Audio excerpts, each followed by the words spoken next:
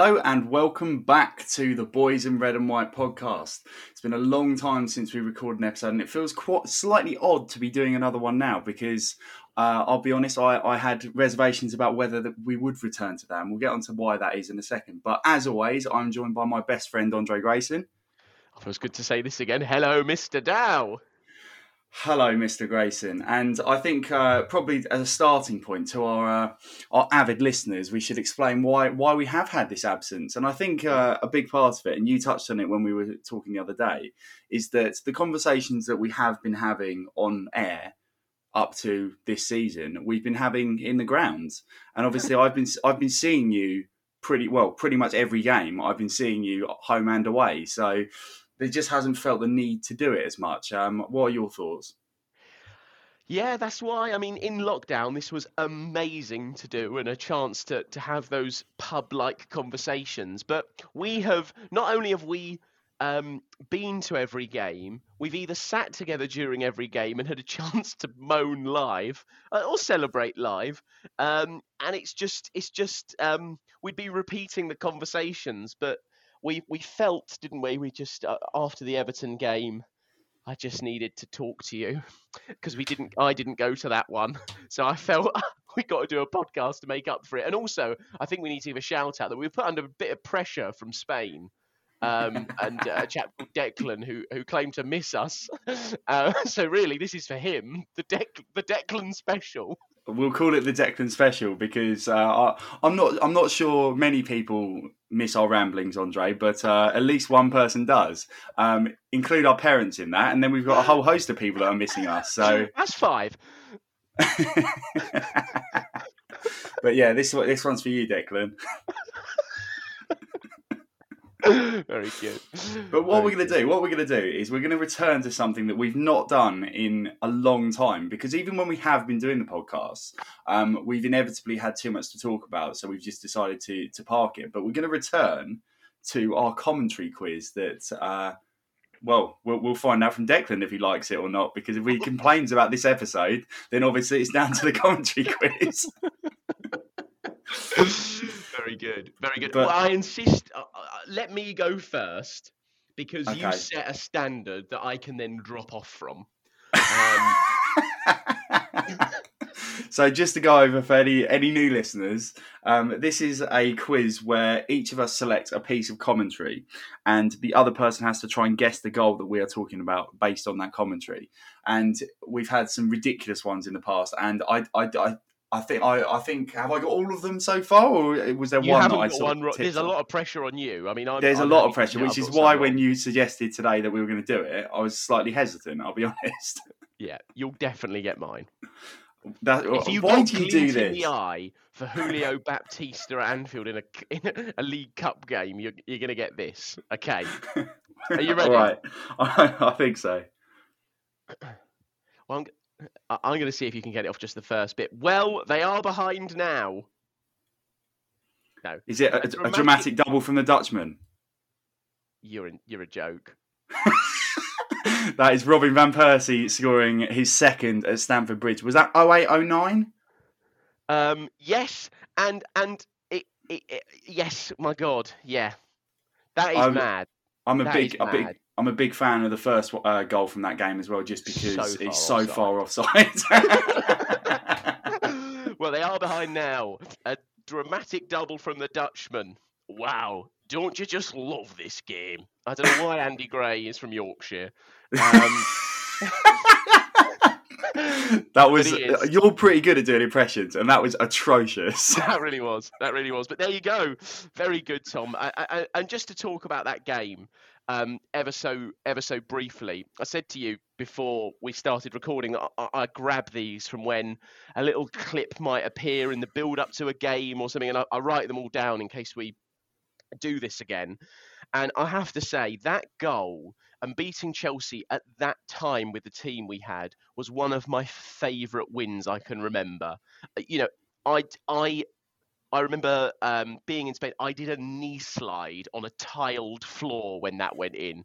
I loved that game so much because we actually played all right and they had their best team out. And it was just at the time where they just started it just started to feel that they were going to be so dominant and we were never going to keep in touch with them. But for that one Sunday afternoon, we did after a Johan Juru own goal. Yeah, and that was a game that there's a little story for me as well, actually. Not quite as elaborate and fantastic as a knee sliding on on tiled flooring, but I watched that in a student union bar at Brunel University because I went there the year before I went to Brighton and then dropped out because that didn't quite work out for me. But if I hadn't have dropped out, I would have never met you. So... There you go. That's fantastic. But I remember it. I remember watching that with my then girlfriend, who was raging that I was celebrating Arsenal winning a game with a goal that was that far offside. And I was like, yeah, but they gave it. And she was like, yeah, but you didn't win fairly. And I was like, I don't give a fuck. Oh, swear warning's gone. I think explicit content. I think. Yeah, I mean, I think that actually makes it sweeter. I mean, we would never stand now, but then their goal the year before would never have stood. So, sorry. No, there was an RVP one or Henri that got ruled out ridiculously. It was at Highbury. The last season last season at Highbury, I think there was one as well. Yeah. So, karma. Okay, right. Karma. Let's do it. Right. Are you ready? Yeah. He'll want to get it onto his left foot and do that. Okay. Do you want the next line? Is it Van Persie? No, it's not. Really? Okay, yeah, carry on. That's what the Arsenal fans have been waiting for.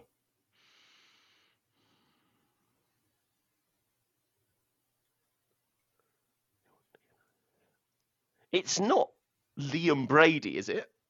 No, it's not. That would be that. To be fair, that would be ridiculous if I went for that. That would be very harsh. I thought it might be for a second. Before the game they play the montage. Yeah. Oh, what a goal by Brady! Well, against in the 5-0 at Tottenham. Yes, I thought you might have done the prelude to that moment. That would have been good. He'll want to get it onto his left foot here. Like that. I think the big clue is that's what the Arsenal fans have been waiting for. Oh, is it Ozil? No. Yeah. Left foot. I mean, we're waiting for a lot of things a lot of the time. I can give you a clue. Yeah, is it Giroud? I'm just going through some left-footed play. Podolski? No. I'll give you a clue. We were both at the game. And it was away from the Emirates.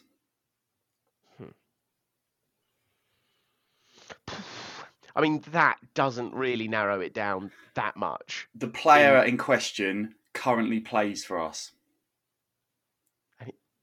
Saka? No. Who on earth wants to get Xhaka? No. Laka? I'm having so much fun here. This is the best thing that's happened for a long time. No.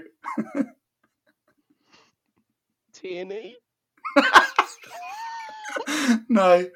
Do you want another clue? Yeah, I'm going to need another clue. It was scored by our all-time record signing. Pepe? Yes. Okay. What's the Arsenal fans been waiting for? I mean, is it his first goal? It isn't, and it's a misleading clue, to be fair. I mean, was it against Brighton? No, it was before that. Very similar goal, though.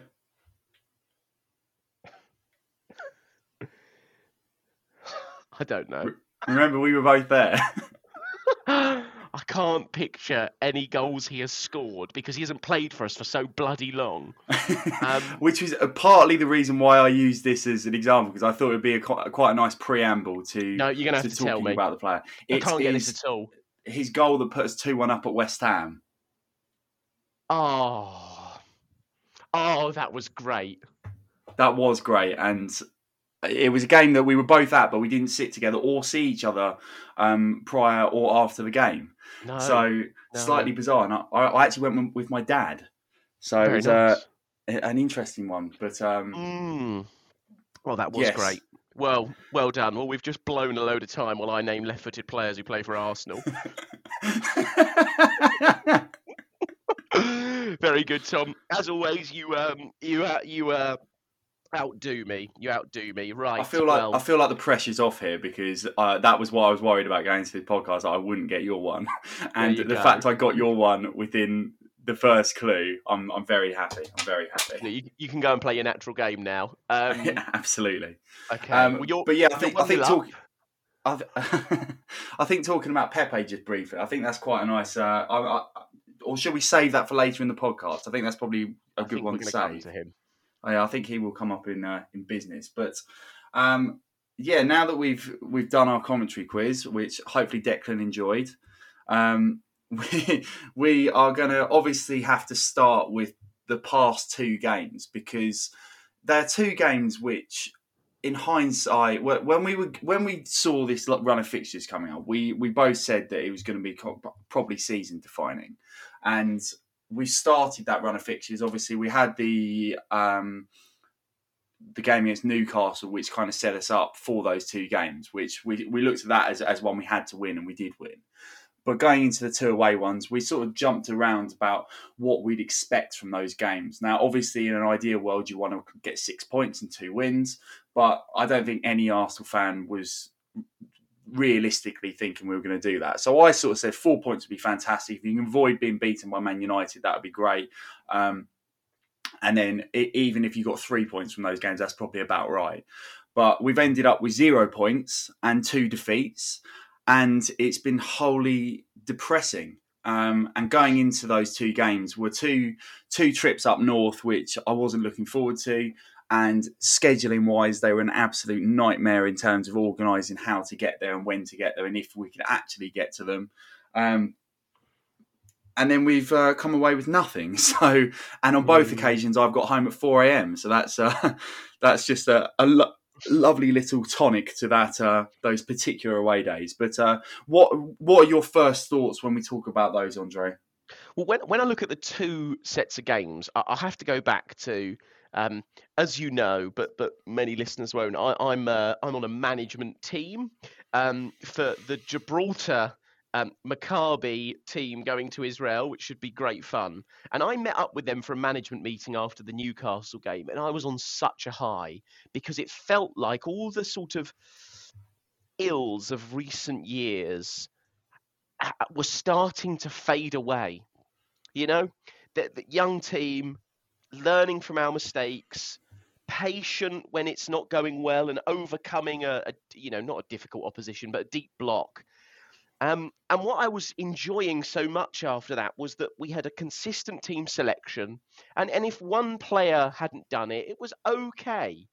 You know, it was just, if it was Maitland-Niles or Lokonga, or if Partey was out, Maitland-Niles and Lokonga played, but the style and system kept the same. He kept faith with Tavares, for example, after Anfield, and then he goes and chucks in Mohamed El Neni against Man U, which I think, I thought he was fine, but you just set, I don't know, I think you change everything. It's almost paradigm shifting from Arteta. And then I think he hits the panic button because of that and goes, right, Xhaka, Tierney, playing up the left wing, get Saka back in, even though it's probably too early. I'm going to drop Aubameyang because he hasn't scored, even though he's working hard, and I'm praising him for working hard. But I'm going to drop him anyway. It's just suddenly, I just felt he hit the panic button. And I think it played out in how the team played, to be honest. And what we saw in those two games, we went from having a clear way of playing, and yeah, not great, but doing the job, to changing it and it not working. And the concerns we had about Arteta, I think, come out in the team selections for both games. And yeah, we can be capped in hindsight, but we are sitting here going, when you saw that team sheet for Man U, I don't think anyone went, good, he's gone El Neni. And then when you saw Goodison, I don't think you went, good, he's starting Xhaka. You think Xhaka's back, 30 minutes, please. or Yeah. 60 if you're desperate. And I just think he's hit the panic button. And those team selections for me were bizarre. Yeah, like obviously when we went to Old Trafford, you had a slightly rushed journey to the stadium, shall we say, and you were very close to missing kickoff. But I was in the ground quite early, and I saw obviously the team come up, and it was a shock to see El Nene purely because he barely used him this season at all.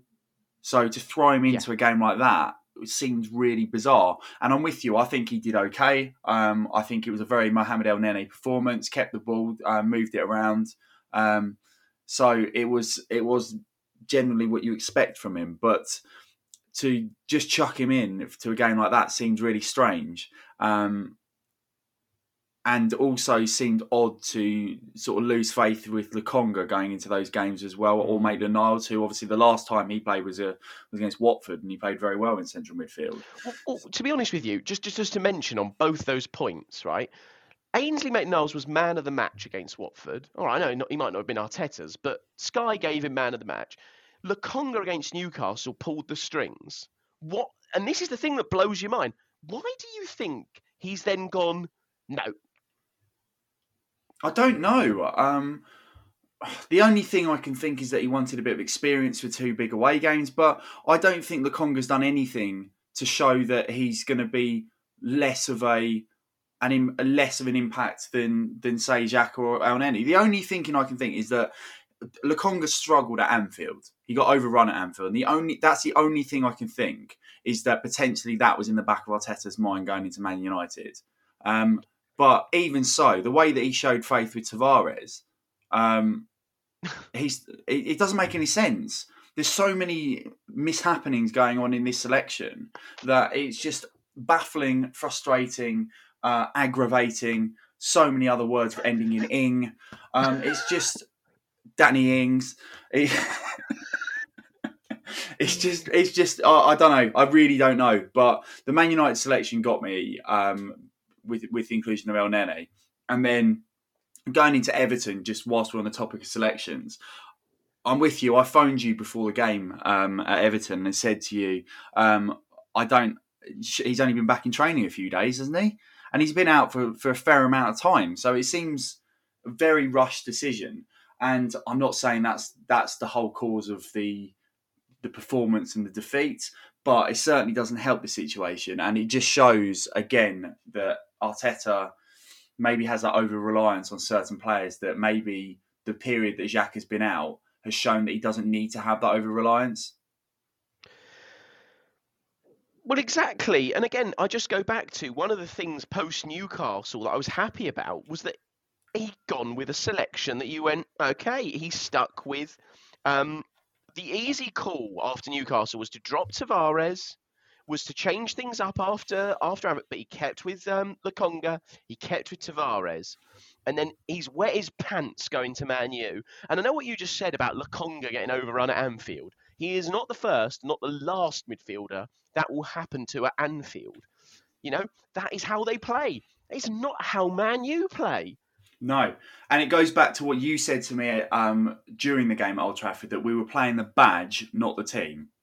And 100%. Every time we go up there, we have the same issues.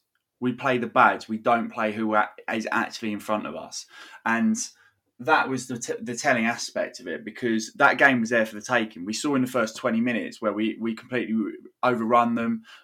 We were passing them all over the place. We were playing well. And then as soon as we went 1-0 up, took a foot off the pedal, backed off, tried to defend the lead we had. And obviously that wasn't going to be sustainable. Infuriating. It is. And talking of infuriating against Man U, I have to say, so something I think I said to you was that I'd never seen Ronaldo play before. And I remember when I was in the cab rushing to the ground, I rang Kelly and I said, she went, "Oh, are you going because you've never seen Ronaldo?" And I said, "Well, that's not why I'm going, obviously. Come on." But that was something in the back of my mind that I was like, do you know what? He's one of the greats of the game. I've seen Messi tear us apart a few times, but do you know what? Not only playing against Ronaldo, but beating Ronaldo and seeing him not score would be great, maybe even a red card. Um, so for him to get the brace, but the reason I bring him up is because I haven't seen you get as angry about something as the Man U fans going, "See!"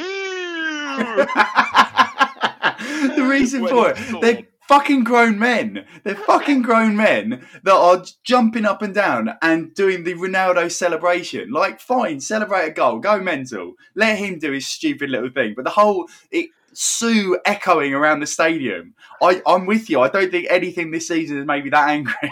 No, it was fantastic. It was fantastic. And I think the other thing I enjoyed so much about all of that is that whenever he missed in the first half, that's all Arsenal fans were doing as well. And I remember he mishit an overhead kick or something, and I was in the aisle going, so much fun though. Like little things like that in football are absolutely tremendous. Like I'm going to jump back to the Everton game now because there was a couple of things in there that really made me laugh because Arsenal fans decided very early on that Jordan Pickford was going to be the number one enemy for the day. and every time Ramsdale got the ball, like he could have a pea roller at him and it would be chance of England's number one or Aaron Ramsdale, and it was relentless. And then the second half, when Jordan Pickford come up our end, we berated him the whole game. And obviously he had the last laugh, unfortunately. But needless to say, I had the last laugh. But he came up and there were chances of you just to shit Aaron Ramsdale, which predictably happened. But the one that really made me laugh was England's number two. England number two. I love that. You could hear that on the TV. It was audible. It was really, really good fun, that bit. Again, another good away end though. I mean, I think as someone who's been to every game this season, the away ends have got better and better as the season's gone on. And even with those two games being such poor results, what's been really, really outstanding has been our support. And I think particularly when we were trying to leave Old Trafford and the players came over and applauded the fans, and everyone that was trying to leave the ground turned around and started chanting again. And I thought that was really, really nice and showed that the players appreciate it as well. And that's been nice to be part of, despite having some very dodgy results over the year. Yeah. I mean, I do think that the fans have really done well to stick behind everything. And it's been great fun going again. You know, I have to say, I do feel as though we may be at a bit of a turning point now, but it can change really quickly. Because as I said, it was only the Newcastle game, which was only last Saturday, you know, that we were on a high and looking at top four, and now we're going, oh, we're eighth place team. We're an eighth place team. One of the things I wanted to talk to you about was, firstly, I think what we saw, because I think Smith Rowe was probably not fit at Old Trafford, especially in the second half. And actually, the goal that puts them ahead for 2-1, it's a bit of an unusual touch from him. And Tavares absolutely wangs his way up the pitch. And is a bit naive as well. But wang's a great word, by the way.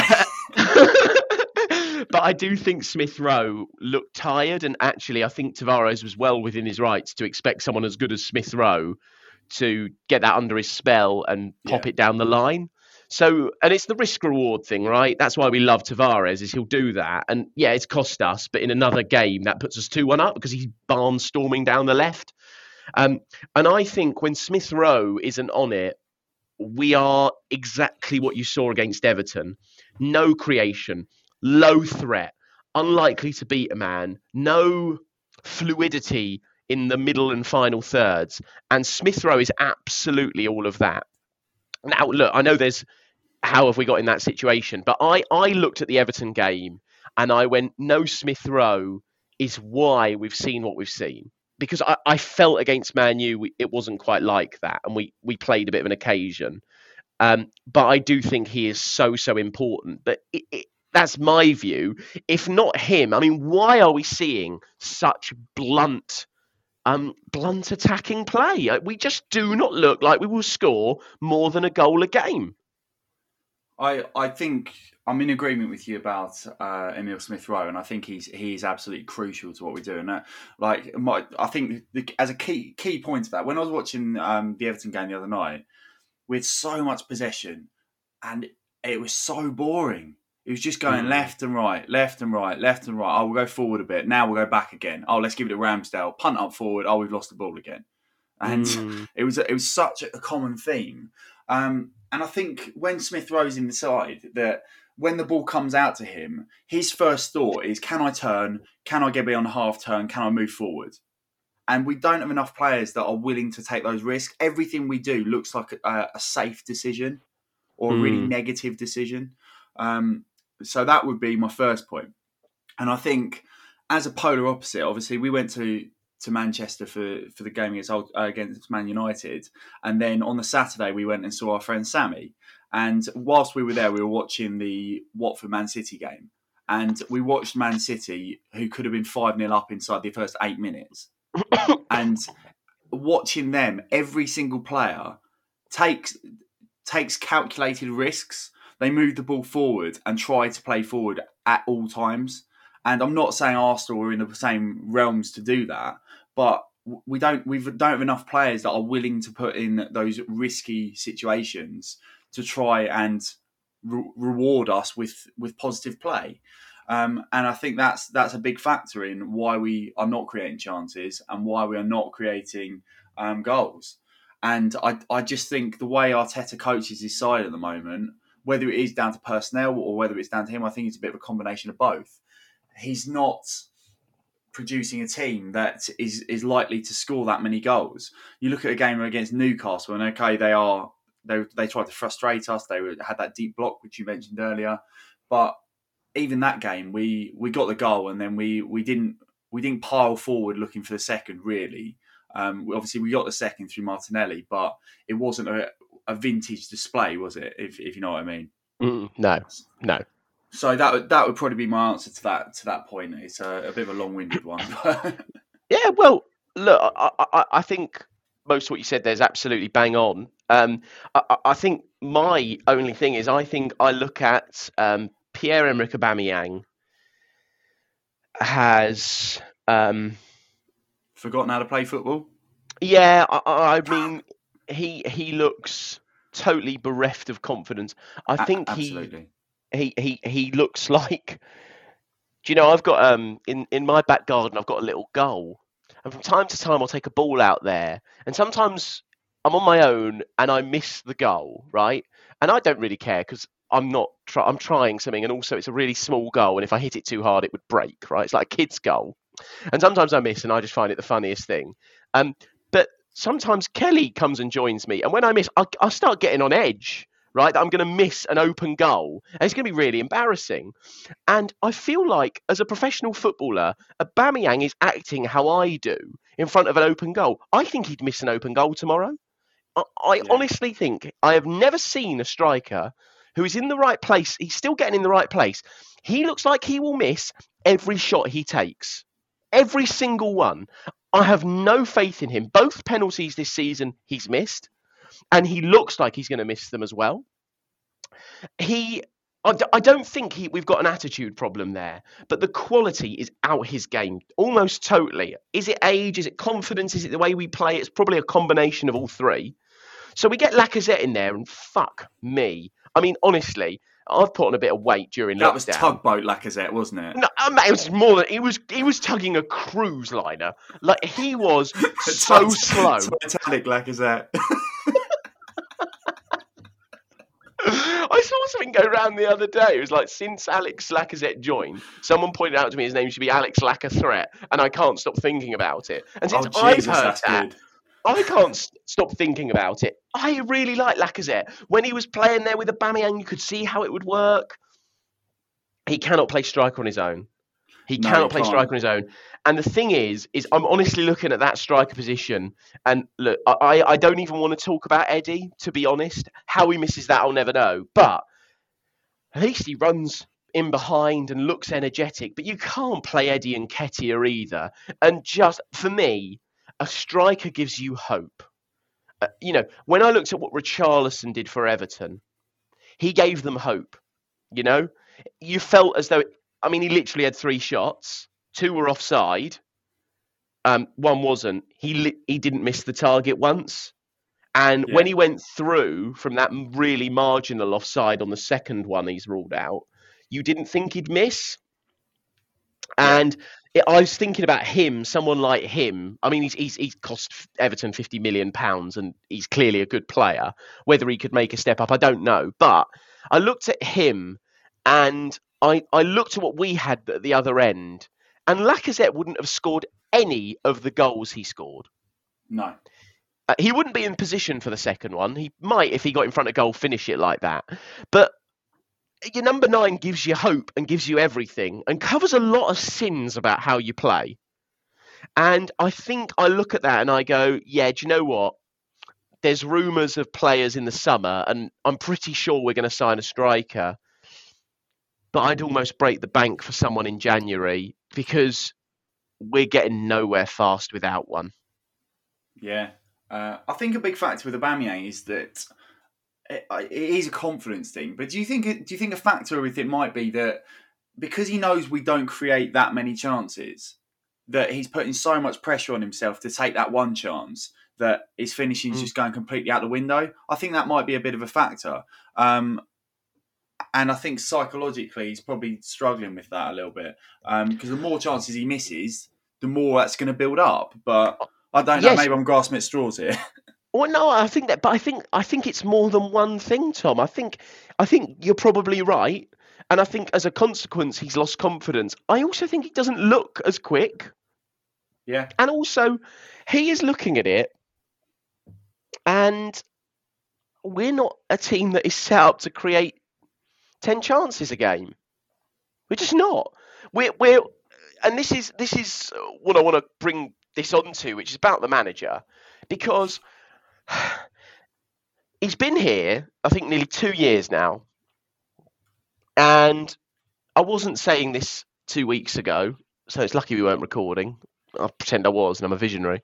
But I just don't think he can coach an attacking team. And I don't think he can let a team attack. It's too many different players have come in, and too many same things have happened. The team at Old Trafford is different from the team at Everton. Same behaviour, completely sat back after going ahead. We do not impose ourselves. And the difference is I actually think we've got good players now and can play in a way that would suggest we can attack. And I just look at this team, and I think I look at the manager and I'd go, actually, in 2 years, I have not seen anything that makes me think we just need X, Y, and Z. And I know what I'm saying about the striker, but not many other managers get a chance to have every single player in their team be theirs after 2 years and get away with it. There's an expectation you can get something out of the players you've got. And I think he can't coach an attack. He might learn to do it, but I don't think he can learn. He should be given the opportunity to do it on Arsenal's time. Is my current view. What do you think? I think I'm in agreement. He's someone that we've all been so looking for him to be the answer, and it's when you're emotionally invested in anything, whether it's a football club or whether it's another interest, it's very difficult, I suppose, to be rational when you're thinking. And I think I'm getting to the point where we've been through this cycle so many times with Arteta, where he's had a run of games, it's been quite good, we've seen the progress, we've sort of thought, oh, here we go. And then we've had a run of games where we've seen the mistakes come back in again. And then it goes in that vicious cycle where you change your mind left, right, and centre. But I think I'm more coming around to the point that I don't think he's a long-term answer. I don't think he has the experience to build a side from scratch, essentially, which is what he's having to do at Arsenal. And I don't think, like you say, he's got the know-how to build an attack. I saw someone put a tweet out saying that Arteta is the sort of manager, is exactly the same manager as he was a player. and he was a very conservative player. And he did things very, very conservatively. And I feel that's representative within his style of play as a manager as well. So I don't know. Well, I don't know what the solution is, but I think we're at a point now where you either have to make the call sooner rather than later, or you have to back him up until the summer. And I think the latter will be the case. But yeah, it's tough. I agree. I agree on what you're saying. I think he will be afforded the opportunity, but I want to discuss that. But I think the thing with Mikel Arteta, now I lived in Spain, as you know, and I played for Spanish managers, and I used to get, if you didn't do exactly what they said, you got dropped, right? I played under 3 different Spanish managers, and the same was true. And it really was my way or the highway, and you literally sat on the bench. Like, I remember once, I was playing central defensive midfield, and I beat a man to get out of possession to sort of and play it wide. It was a lovely bit of play, actually, if I don't say so myself. He dropped me because I took a risk in the defensive third, right? Yeah. And I feel as though Nicola Pepe is currently getting that naughty step treatment. And what is madness to me is that Nuno Tavares is a chaos agent.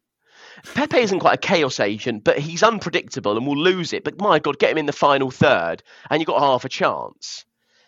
He has played 5 minutes in the last 5 league games. And that was the end of the victory against Leicester. He has not played since. It's mad. What? But what? Is it punishment? Is it... How the fuck can that be the view? Try him up front. This is the part where this is where I start to lose faith. I don't understand that. Help me understand it. I think a big problem is that Mikel Arteta has made it very clear from the start of his managerial reign that any player that he doesn't, and this goes back to what you're saying about potentially the Spanish approach, any player that doesn't do it the way that he likes, he'll just either cast aside, drop them like he has with Pepe, or he'll try and get them out of the club, which we've seen a few examples during his reign. And I think that's worrying from a managerial perspective because, like you say, very few managers are going to come in and have an opportunity to get a squad which is entirely theirs and move on from there. And he's showing that he can't get these players into a system that works for him. And you can look at the previous regime to an extent, and you can question, obviously, the signing of Pepe. And certainly you can question the price of Pepe. But it comes a point where you have to say you need to get him into your team to try and get something, to try and get some sort of goal output or some sort of return. And it is that risk factor that we mentioned earlier that we don't currently have. And he seems quite happy to have those safety options. And I think that's why he probably prefers players like Bukayo Saka. And this is no discredit to Bukayo Saka, he's fantastic. But he is a lot more secure in possession than Nicola Pepe, and he's far less likely to take someone on in a potentially risky situation, which could result in us losing the ball. So I think that's a factor, but honestly, I don't understand what's going on. I don't understand why Pepe's getting no time whatsoever. I think the whole time Mikel Arteta was manager, I think his days are numbered. But it's a case of how do we get him out of the club if that's the case? Because I'm not seeing many potential suitors coming in for Nicola Pepe. No, I don't. And look, I was just having a little look because I don't know if you've seen the statistics that we've only scored 18 goals in 15 games. Well, you look at some of the teams that have scored more than us, it's a joke. But it's not surprising. But I've just cracked open the bubbly. A bottle of bubbly. A little bit of the bubbly. Do you know who our top scorer in the league is? Is it Smith Rowe? Yes. Do you know how many he's got? 4. He has 5. No, it's 5. I'm sorry, I forgot the Man United goal. Next is Pierre-Emerick Aubameyang with 4. Wow. Odegaard with 3. Obviously 2 in 2 for the Norwegian creator. Then it's Bukayo Saka with 2. And then it's 4 players on 1. Martinelli, Lacazette, Partey, and Gabriel Magalhaes. So what's interesting to me about that is that we've only had, how many is it? 8 different scorers. Martinelli and Gabriel and Partey both from corners. Even Lacazette's was from a corner as well, actually. So little is coming from open play. It's quite farcical, really. But I just look at that and I go, this is the least exciting team I think I've ever watched of Arsenal. And if you look at last season, we've actually got the same goal difference as we had this time last year. We've just scored 3 fewer, or scored 3 more, but conceded 3 more, I think is accurate. But it's just there's no goals in the team. And that's not even without a striker. And I just don't really know. And I think you and I, if we did know, we'd go in and manage the team, how we're going to start to fix it. But we've got some games coming up, Tom. We've got some games. We do indeed. And I really look at a block of 3. I'm going to look at a block of 3. Maybe we'll expand it to 5. We've got Southampton at home Saturday, West Ham next Wednesday, and then away at Leeds. Now, we're not going to win all 3 games. Sorry to surprise everyone. No, we're not. What do you think we're actually going to get out of it? I think we'll beat Southampton. I don't think it'll be convincing even in the slightest. And I'll admit it, I wouldn't be surprised if we drew the game. But I think we'll get past just about Southampton. I cannot see where we're getting a win against West Ham. Because, I mean, that would just be typical Arsenal to just put together a result there. But I think if you can not lose to West Ham and not be sort of thrown further away from them, I think that would probably be a semi-decent outcome for us. So let's say draw that. And looking at our away form, I don't trust us to go anywhere and win. So I'd probably say we'd probably draw at Leeds as well. And then that would give us 5 points. But I think one of those games we'll lose. Yeah. I don't know which one, because when you break them down individually, you look at it and you go, okay, draw there, win there, draw there. But realistically, I think one of them we lose. And it wouldn't surprise me if it's the Leeds game away. Yeah. I look at that. Well, let's take it a bit further, because we've then got Sunderland and Carabao. That should be fun, and then Norwich away and Wolves at home. Now the thing is that what's quite incredible is they are all winnable games. I know what you're saying about West Ham. They're a bloody good team, but they aren't picking up more injuries than most. I mean, they are. You can beat West Ham. We can beat West Ham. I don't think we will, by the way, but they're all winnable. Yeah. And I know we just won't, but my God, the mood can change quickly. It can change really quickly with turning that around. I just think what we've seen and what I believe is that we have, I have actually, I won't speak for anyone else. I have lost faith in what we're doing. And it's not because of the 2 results we've just had. It's because of the way we play and the lack of goals. And when I say lost faith, what I've lost faith in is Arteta to be able to coach an attack, because Everton is more so than Man U. Man U, look, in our lifetime, Tom, we will go to Man U and play the badge and not the team and lose countless more times. The Everton one, we attacked about 5 times, and all 5 we created unbelievable chances. Yeah. It should have been knife through butter, but we just can't do it. And that is on the manager. That is on the manager. So I guess that's how I'm feeling right now. That we should really get 15 points minimum from the next 5. But we won't. Yeah, this is it. I'd take 10. I would take 10. And I think that's realistic to keep us in the hunt for Europa. And people need to stop talking about the top four. You They know, do need to stop talking about the top four. and I'm looking at the FA Cup, City Ground, fantastic. I'm looking at getting through Sunderland, and looking at the Carabao Cup in a big way. I just wanted to get your thoughts really on the manager, whether you're feeling that way or just me. Oh no, I am feeling that way. Absolutely.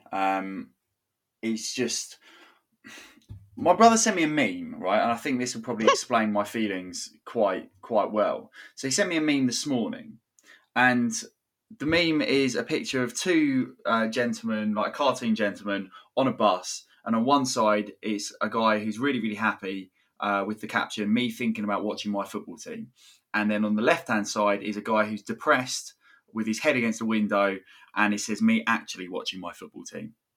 And I think that image in itself summarises how I feel about Arsenal at the moment, because I'm so enthusiastic about any game that's coming up, because I'm like, yeah, I'm going to the football. It's going to be great. We're going to do this. It's going to go and watch another game. Fantastic. And then when you're actually there watching it, you're just like, God, this football's diabolical. It's so boring.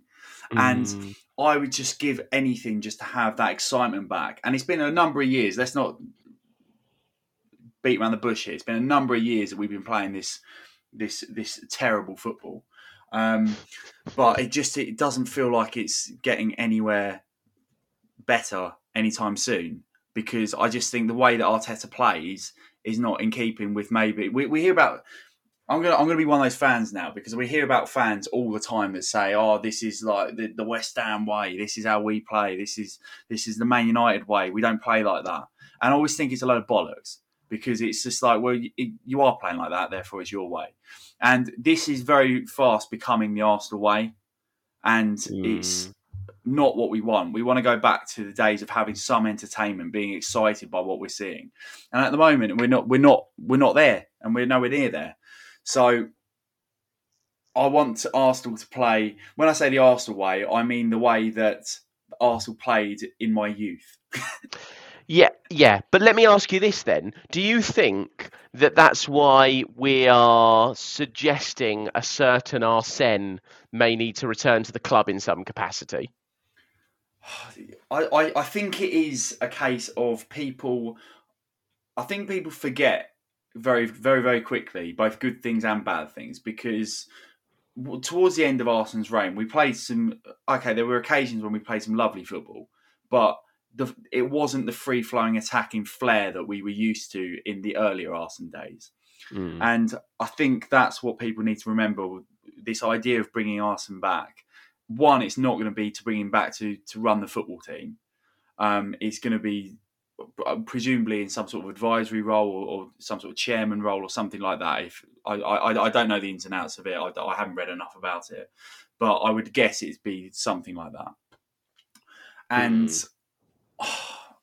I still think we need to move on from that, because as much as I love Arsene Wenger and he'll always be one of my heroes, I think the club need to move on from that and find a direction that works without him, but also by welcoming him back as like a guest to the club and making sure that he still has that connection with the football team. Because at the moment, it doesn't sit right that he's not been back to the club since he left, for something which is so integral to his life and him so integral to ours. It doesn't feel right that he's not at least a figurehead within the club that everyone goes, "Oh, Arsene Wenger, like he's always going to be synonymous with the club," because he is. But at the moment, he doesn't feel like it because of the fact that he's so absent from everything within the club. So I don't think he needs to be involved in a decision-making process, but I do think he should be back in some capacity as a welcome guest to the Emirates, if that makes sense. Yeah, I mean, I suppose I'm a little bit more hopeful that we're going to leverage his availability to help Arteta out in getting some attacking momentum, if I'm totally honest. I actually think they'd be quite a good duo. But maybe you're probably more right than I am, and I'm being a fantasist. A frustrated fantasist who just wants to go and watch us. Do you know what I mean? I just would rather, because we actually don't even look good defensively at the minute. No, we don't. We don't look good anything. No, and it's like it's the biggest myth going. I think that he's improved us significantly defensively. Um, when you look at how easily Everton got through us, really. I mean, Yeah, and yeah, you look at the Everton side as well, and they had no attacking output really at all. But besides Damari Gray and obviously Richarlison to an extent, but they're missing their main centre forward, and in all their previous games in the last 9, they've looked absolutely incapable of doing anything. yeah, And then turn up against Arsenal. Oh, this is an opportunity. And what I said to my dad on the way home. So I rang him when I was on the motorway coming home, and I was meant to ring you as well. But by the time I was finished with my dad, it was probably too late. But I was driving home from Everton and talking to my dad about it and saying that I keep saying before games or after games we should beat so and so because they're shit, or they're a terrible team. And I said the same about Everton. But then I said you have to get to a point where you go, we're not beating these teams because we are as shit. Like we are in that bracket as well. And I'm sure teams that play us probably look at us and think they're not a good team. They're not a good team. We can get something from this. We can beat this lot. And that's the problem, because we don't have that fear factor of a big club anymore. We have that. We are a big club by name and by stature, but in terms of our performances on the pitch, we're not backing that up. And I think they're always teams are going to come and think they can get something from us all the time. Well, because they will, yeah. And I think just to my sort of closing sentiments on the Everton game and the whole thing is that we should be the perfect team that just need to get ahead. We just need to get ahead, and we keep getting ahead. And this is what's bizarre to me, is that when I think about how we're trying to play, surely the first goal is everything, right? We've gone 1-0 up in the last 2 games, and it's killed us twice. And it should be the opposite. It should be the absolute opposite. Against Everton, surely when we were 1 up and they were starting to throw things forward, we should have just been ready for that. Pop, pop, pop, through on goal. Do you know? I don't get it. We go 1-0 up and we collapse. It's the worst it's ever been in my estimation for that. Yeah, agreed. And I think that's a very somber but realistic note to bring the podcast to a close. Were there any Unless new you've chants? got anything else you want to talk about? No. Were there any new chants at Everton? There weren't. No, they were just the usual ones. And obviously we had the Saka and Emile Smith Rowe going off every 30 seconds, which seems to be the way at the moment, and I love it. Was anyone referred to what Arsenal boys are on a bender? Was anyone, They were. Robbie or Cristiano? Not Cristiano. And what I will say about that is that I hate Arsenal fan TV. I think it's terrible what it's become and how it's become another thing to be so divisive amongst Arsenal supporters. But that is that chant is where I kind of draw the line, because if fans want to sing Arsenal fan TV, get out of our club, I've got no problem with that. But it's the people that are singing that song about a guy. And it's just, I don't think it's right at all. I think it's really out of order. And obviously the Cristiano one was a bit of a laugh, but I think this is an individual who is a businessman. Let's be honest. That's all he is. He's a businessman. He's far more of a businessman than he is a supporter, whatever way he wants to paint it. But at the same time, he's not what he's being depicted as in that song. And I think that's where that needs to be a line drawn. So that's something I don't personally sing, because I think it is out of order. Fair enough. It is catchy, and I think that's the problem.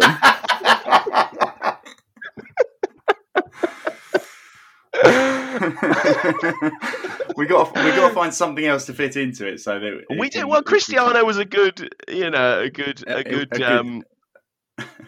conduit. Anyway, yeah. Well, loving the Smith Rowe chant. Bit upset that Tomiyasu drinks Sasaki. Head's fucking massive hasn't taken off in the way I had hoped. We had a lot of Super Tom at Everton, and every time we got sung, I was just shaking my head, saying, "It's not the song. It's not his song. It's not the song." I think we need to try and get some songs for some of the other players that are as catchy as the Emile Smith Rowe one, because obviously we've got Ben White, we've got Gabrielle, who haven't really got songs made about them, and I think that's something we need to work on. So maybe we can do another podcast before Christmas where we can propose some of our own chants.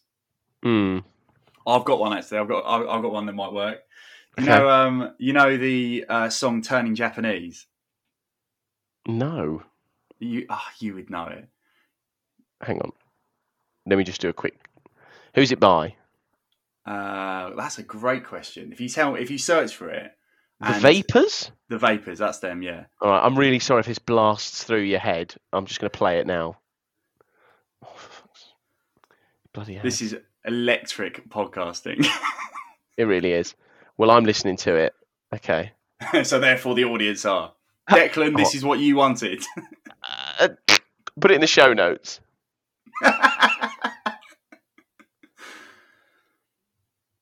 Okay. All right, I'm about 45 seconds in.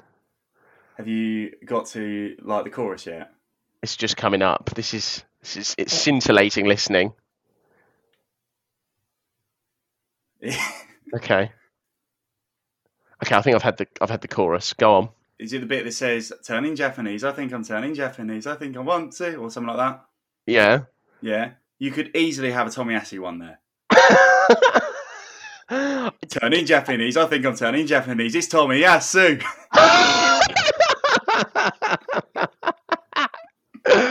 I will tell you this now. If you can get that going at any going, I will give you £100 on the spot. £100 on the spot. So, challenge accepted, because our next away day is Leeds and you're going to be with me. I will eat my hat. If you can get turning Japanese, it's Tomiyasu in that tune going, I will happily give you £100. Challenge accepted. And on it's time to bring the podcast to a close. Thank you very much for listening to the podcast. We'll try and squeeze another one in just before Christmas so we can have our little pre-Christmas celebration of the Boys in Red and White podcast. But thank you very much for listening. If you'd like to see what we're up to on social media, it's been a little bit sparse recently. I know Andre's put a few things on Twitter, but you can find us on social media platforms by searching for the Boys in Red and White. And all that leads me to is to say thank you for your time, Andre. It's been a few days since I've seen you in person, so it's been nice to catch up. And you, my friend. Great fun. Okay, take care, and we will be back with another podcast, hopefully, just before Christmas. Thank you and goodbye.